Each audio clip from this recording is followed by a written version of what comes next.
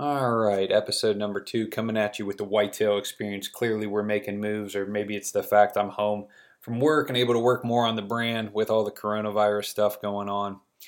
Anyways, I think today's topic or conversation is going to be something the whitetail experience followers are really going to take away, and I'm just going to touch on kind of my learning points, especially over the last 2 seasons. I've been able to be in the woods a lot, hunt a few different states, chase bucks in both the big woods and farm country.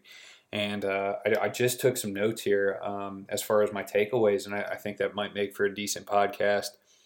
Kind of kicking things off. Last season, I was heavily involved with XOP and doing some of those projects, so I was able to pick the brain of probably one of the best whitetail hunters out there, and that's Cody DeQuisto. Cody's probably killed more Pope and Young bucks than any other guy out there under the age of 30. I think that's kind of a cool statistics. I'm not 100% if that's fact, but I've talked about that with a few guys like Kurt and Clint, Casper, and we've kind of thought that's a pretty cool little stat. Anyways, something that I kind of found interesting in talking with him is, I'd always be asking, well, what are your plans for season? What do you think you're going to be? Where do you think you're going to be hunting? What bucks are you going to be looking at? And he always would respond he didn't know. And I thought that was really odd. I thought that was interesting. I here I am kind of mapping out my season and thinking about where I want to be and what pieces I want to hunt. And he's kind of giving me, I'm going to wait and see. And a lot of that, I think, is based on the fact he relies so heavily on in-season scouting. And at that point, I was relying more on my off season and what I had learned in the months of January to March. And kind of moving on from that is we did actually do a little bit of scouting. I ended up hunting Wisconsin that year. And something that I learned from Wisconsin that I thought was interesting, obviously I'm out of state for the first time as far as a whitetail hunt. And actually I take that back. I went to Montana the year before and did a little bit of whitetail, mule deer / elk hunting. But anyways, was the amount of squirrel pressure in Wisconsin. Give me a second, I'm going to take a drink of coffee. And with, all the research I had done, I was looking at lower population densities and looking at caliber of deer and then pieces of ground. And I never really thought to factor in hunting culture or hunting pressure, at least with Wisconsin. PA, Michigan, I definitely would have considered those, but I don't see myself really traveling to Michigan ever. PA maybe, but definitely, I didn't think about hunting culture in Wisconsin. I think that's underestimated. Even though there's less people there, there's probably a higher percentage of the general public that does hunt. Just because it's such a big part of Wisconsin. Kind of moving on from that was, let's see here. I picked up from Cody really last year was hunting low, hunting 2 sticks high, hunting 1 stick high, and we're talking archery. For the last couple years, ever since I had like stand stick equipment, I've gun hunted low, and a big reason for that is I was like, man, I can see far, but I can get set up quick. I don't have to bring a lot of gear. I'm lighter weight than bringing, say, 4 sticks.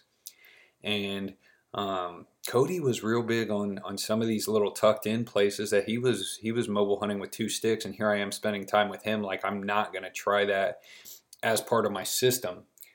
And, he told me he does have a few screw-in type steps in his bag. And so I bought some of those Cranford rope steps, which I'm not a huge fan on. I got a review on YouTube of those, and don't get me wrong, they worked. They were cool. I think if you were in a state that doesn't allow or you're super concerned about the trees not using screw-in steps, that's an option. But they're not as secure as, say, a Wild Edge. And I never really got them as tight as I'd like to. And Dave, in fact, tested them in the yard and said, I don't love these, especially once you get up there in height. But that season, I spent a majority of my time running 2 XOP sticks and 4 of these Cranfords, and I could get about 20 foot with a big 8er on the bottom. I definitely don't think I was getting anywhere close to that 25 foot mark, but getting up there 19 and a half, 20 foot pretty easily. Anyways, I was kind of shocked when I would go to hunt low, at least with archery equipment, at the deer I was seeing and what I was able to kind of get away with. And looking at the last 2 seasons, some of my best hunts were literally like 12 foot off the ground, 10 foot off the ground. And in fact, I killed my buck last year, 2 sticks and 2 Cranfords high. I couldn't have been more than 15 foot, probably more in that 12 to 13 range. And it just opened my eyes because that was the type of trees I could be in. I had plenty of cover. That deer never saw me. And then if I look at my second best hunt of 2019, I had 3 bucks inside at 25 yards. I was 1 stick high. All bucks could have been shot. True, they would have been like looking up at me, quarter 2, like, hey, what is this dude doing here? What is that in that tree? I also had 2 coyotes under 25 yards, 2 deer under 6 yards from that tree. And it was like they looked up and figured out that I was there or that something wasn't right. But like it was one of those that I could have released arrow had that been a shooter. And I do set my arrow set up to kind of make that shot possible, just heavy fixed blade, because I know that's kind of a situation I put myself in when hunting low. So yeah, let's kind of move on from that. Also in 2018, I hunted Indiana with Dave, and Alonzo came as a cameraman and kind of assistant, I guess. And we started figuring out that because we'd never put boots to the ground there, that we were almost better still hunting, just because we could scout and find ambush points. And truth be told, we could have waxed a few deer, that's for sure, from the ground. And so that's kind of a tactic. If I go somewhere new and don't really have a good beat on where I want to be in the mornings or the first time I can hunt, I definitely think I'm going to stay on the ground at least that first couple attempts in the woods. I guess maybe if it was an evening hunt, big timber, and I had some sort of intel on the area, I could scout my way in and assess and do a hang and hunt that way. But morning sit, I think I would have stayed on the ground. I remember I hung a tree stand that first morning, and we were never in the ball game looking back. It's just, we were never going to make it happen. Now, I have thrown darts in my hunting career in the big woods and had bucks in shooting distance, had deer in shooting distance, but it's not something that is a go-to. I think if I could do it again, I'd just stay on the ground. And I actually adapted that into my my regiment later that year. I started hunting a different piece of Indiana. This was more big timber, and let's see here, November 3rd, I had an encounter with a 110-inch buck on the ground, 22 yards. He stepped through, had no idea. I could have shot another doe or two while I was on the ground game. And then I returned to Indiana a week later and actually hit a solid buck, probably 130-ish level. And I had a pretty good... it was a pretty crazy sequence. I had a doe that must have been hot, and I could hear grunting and kind of some chasing going on around me. I couldn't ever physically see them. And I turn around and hear this doe scampers across at about 26 yards. Behind her, like a 105-inch, 100-inch buck. And then behind them, this 130 like bounds in, stops, and is like looking at me, but looking at this doe. Like he knows something ain't right, but he doesn't want to leave that doe. And I was able to get back, draw, and let an arrow go. And that deer lost a lot of blood. I could not, but that was the best blood trail I've been on in 5 years, and I can't believe I didn't find him. I jumped him twice, and we looked the next day. I got an eye infection because I took a thorn in the eye, and actually had to pull out. Even late in the day, I drove back to the piece before driving to Ohio and looked for buzzards in that area, and no luck. So that was, a learning experience, staying on the ground if you don't have preset pins or a good idea, especially for morning hunts when you can't really make the best call on like a scout your way in type mission. Um, this year, I feel like I finally got my trail camera. Oh, I think in years past I've just put them off or kind of used them as a half a tool or half to half of their capability. But now I've got a few better cameras, and I was kind of surprised at how many bucks I was picking up on certain pieces that I wasn't seeing from the road or scouting, like glassing type missions that, in the summer. But my trail cameras revealed a lot of what I call like 110 to 115 inch 8 points. It seemed to be. I didn't get a lot of big deer on trail cam. And this is running them primarily on 2 to 3 pieces. But it was something that now I'm gonna like make more a part of what I do, because I can also scout when I'm going to pull those, and being in the area you see stuff. A lot of times if I was gonna pull cams, shift cams, do whatever, I would try and go at daybreak so I could kind of get some glassing in that first 40 minutes or so, and we did. I mean, we'd see deer that way, and kind of get a beat on what's going on. I feel like in one of my pieces of public, I got more information from 2 glassing missions than I did running trail cameras all summer. Let's see here. What else do I have here on my notes? Oh, kind of along the lines of summer scouting and what I learned this year. I actually purchased a cheaper camcord, like a Panasonic or even one of those Canon Vixias. I think could work for this, where you don't got to invest a lot of money. And it was nice to take on those summer scouting missions, because I could get even just a 1 to 2 second video clip of a buck, and you know how it is when you're out there. You just get all excited and you're like, oh, I seen a, let's say you throw out the term, a good one. And if you have the video footage, I'm able to send that to Dave and be like, what do you think? Because a lot of times I get all excited when I first see this deer, and then I kind of start second guessing myself, like, maybe he was just a solid 2.5-year-old. Another sip of coffee here. But I could literally go home, throw that thing in the computer, export it. We're talking 2 minutes of my time, send that to Dave. If I wanted to brighten it, I could do that as well in the video editing software, or slow stuff down. And it was just cool. It was cool to get some extra deer footage and verify like the caliber of buck. But yeah, a cheap camcord. I didn't think I would use it as much as I did. Obviously, if you look at the whitetail experience on YouTube and the hunts we produce, it's a little better product. I try, at least me personally. I shoot a lot of my stuff on DSLR, setups or mirrorless setups. So yeah, I was pleasantly surprised in that little camcorder just going with me on the summer scouting missions. Oh, another quick note on the cheaper camera. What that also gave me was a camera to film my hunts with, obviously during like rainy, nasty, or snowy or conditions, and it's a little easier to pack. It's a less pain in the ass than a DSLR is, and I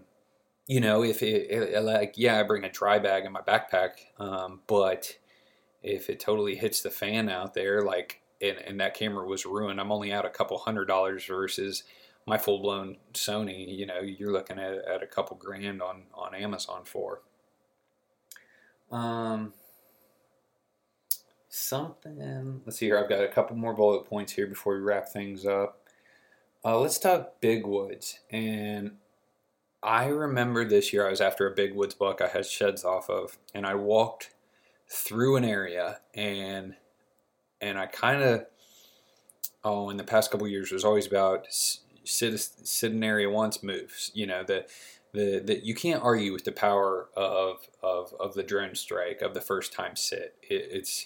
It's proven itself. It's what every big deer hunter knows. And Something that I kind of did a little more, I feel like in 2019, was maybe not necessarily the same tree. Although I have the confidence now to sit a same tree. If it's hot, it's hot. I've listened to a podcast recently with Greg Litzinger and another guy out of the East Coast. Pretty sure it was Bo's podcast, East Meets West, and they killed 3 bucks in 2 to 3 days out of the same tree. It was just hot. And anyways, I walked through this area. I was chasing these deer, this buck in particular. I seen some good sign, and I kind of was like, "Oh God, I've just polluted it." Like, they talk about walking, like pretending like it's a white carpet and you're walking with muddy boots. And something I listened to on Jeff Sturgis, he mentioned that these big woods deer, they're not so much in that day-to-day routine. Um, these deer aren't just, bed to food, food to bed. Um, I feel like a lot of deer hunting information, even you're looking as soon as the last couple years, um, is all centered around farm country deer, because I think that relates to a lot of people. And don't get me wrong, I probably hunt about 30 to 40% farm country. I just do have a draw to the big woods. I don't know why. But Jeff Sturgis talks about these deer aren't here every day. Their home ranges, their nomadic lifestyle. These deer are moving more, so you can repeat stuff. Or scouting is not as much an issue versus farm country. If I don't know, we've seen it where you lay boots down, that deer may never come through there in daylight again, in a higher pressure area, or anything of that nature. But like these big woods deer, if they don't pass through, and you almost can get away with some a little bit more. Now there's less deer too, so that may help as well. So maybe, the farm country deer that pick up on your ground scent, it's there's more of them. They're there every day. You polluted an area a little more. At least this is my thoughts. Obviously, I'm in that evolution stage as a deer hunter. I'm not going to claim to be an expert or a guy that's laid down a bunch of slammers. Just had a decent amount of success over the past 5 years, and even a little bit before that. But I'm in that evolution stage. I feel. I talk to these whitetail addiction guys, and trust me, I just shut up and listen, because they're what I want to be in the next few years, if you will. Something else I picked up here in the big woods this year that was an interesting learning point was wind thermals. I've always hunted, winds and thermals, and let that be a huge factor, but started really keying that this piece in particular I was hunted really well on what I call like, sub 8 mile an hour winds. And I really wanted it to be below 5, because the thermals were almost the dominant factor on those days, and at least they were a little more consistent. It wasn't like, when that wind would get up above 8 miles an hour, dude, it would bounce around, it would swirl more. And so I would hunt other pieces, even during the rut. I wanted to get in there. I knew there was a couple good bucks in there. But dude, if it was above 8 miles an hour, and north winds didn't favor this piece as much either, I would stay out, and I'd go hunt other places. I'd go hunt a totally different piece most of the time. So that was something that I definitely learned. And then finally, at least for myself, I drug that deer out of a holler this year, and you can see that film on our YouTube. And I show a few of the clips, but that was, I was done hunting by 11:30. I don't think I got home until 7, 6. I mean, it was a 3 or 4 hour affair dragging that deer out. And I will not do that again solo. If you look at me, I'm a pretty strong guy. I work out a good amount, but I struggle to move those deer with a dead weight. We'll just call it 150 to 210, 220, after gutted. But I'll start to pack them guys out, I think, at this point. I know here in Ohio, I think you have to go ahead and call it in and do your check station stuff before you can officially pack out. But I kind of plan to break a deer into quarters, and maybe even if it was a big doe in a steep canyon, I would consider packing out. I've got the bag. I picked up a used Kuiu bag for like $125 with a frame. I mean, that's a bag you can find on the used Kuiu websites, used hunting websites for nothing, and it's a pretty good bag. I just think a lot of those Western guys buy it, go for their one elk hunt or whatever, and then they sell it. But between that and the frame feature on the custom gear, I plan to pack out because I'm built to go twice. I'm not built to essentially pull 200 pounds. So that's a few of my like all learning points, sticking points from the last 2 seasons in particular.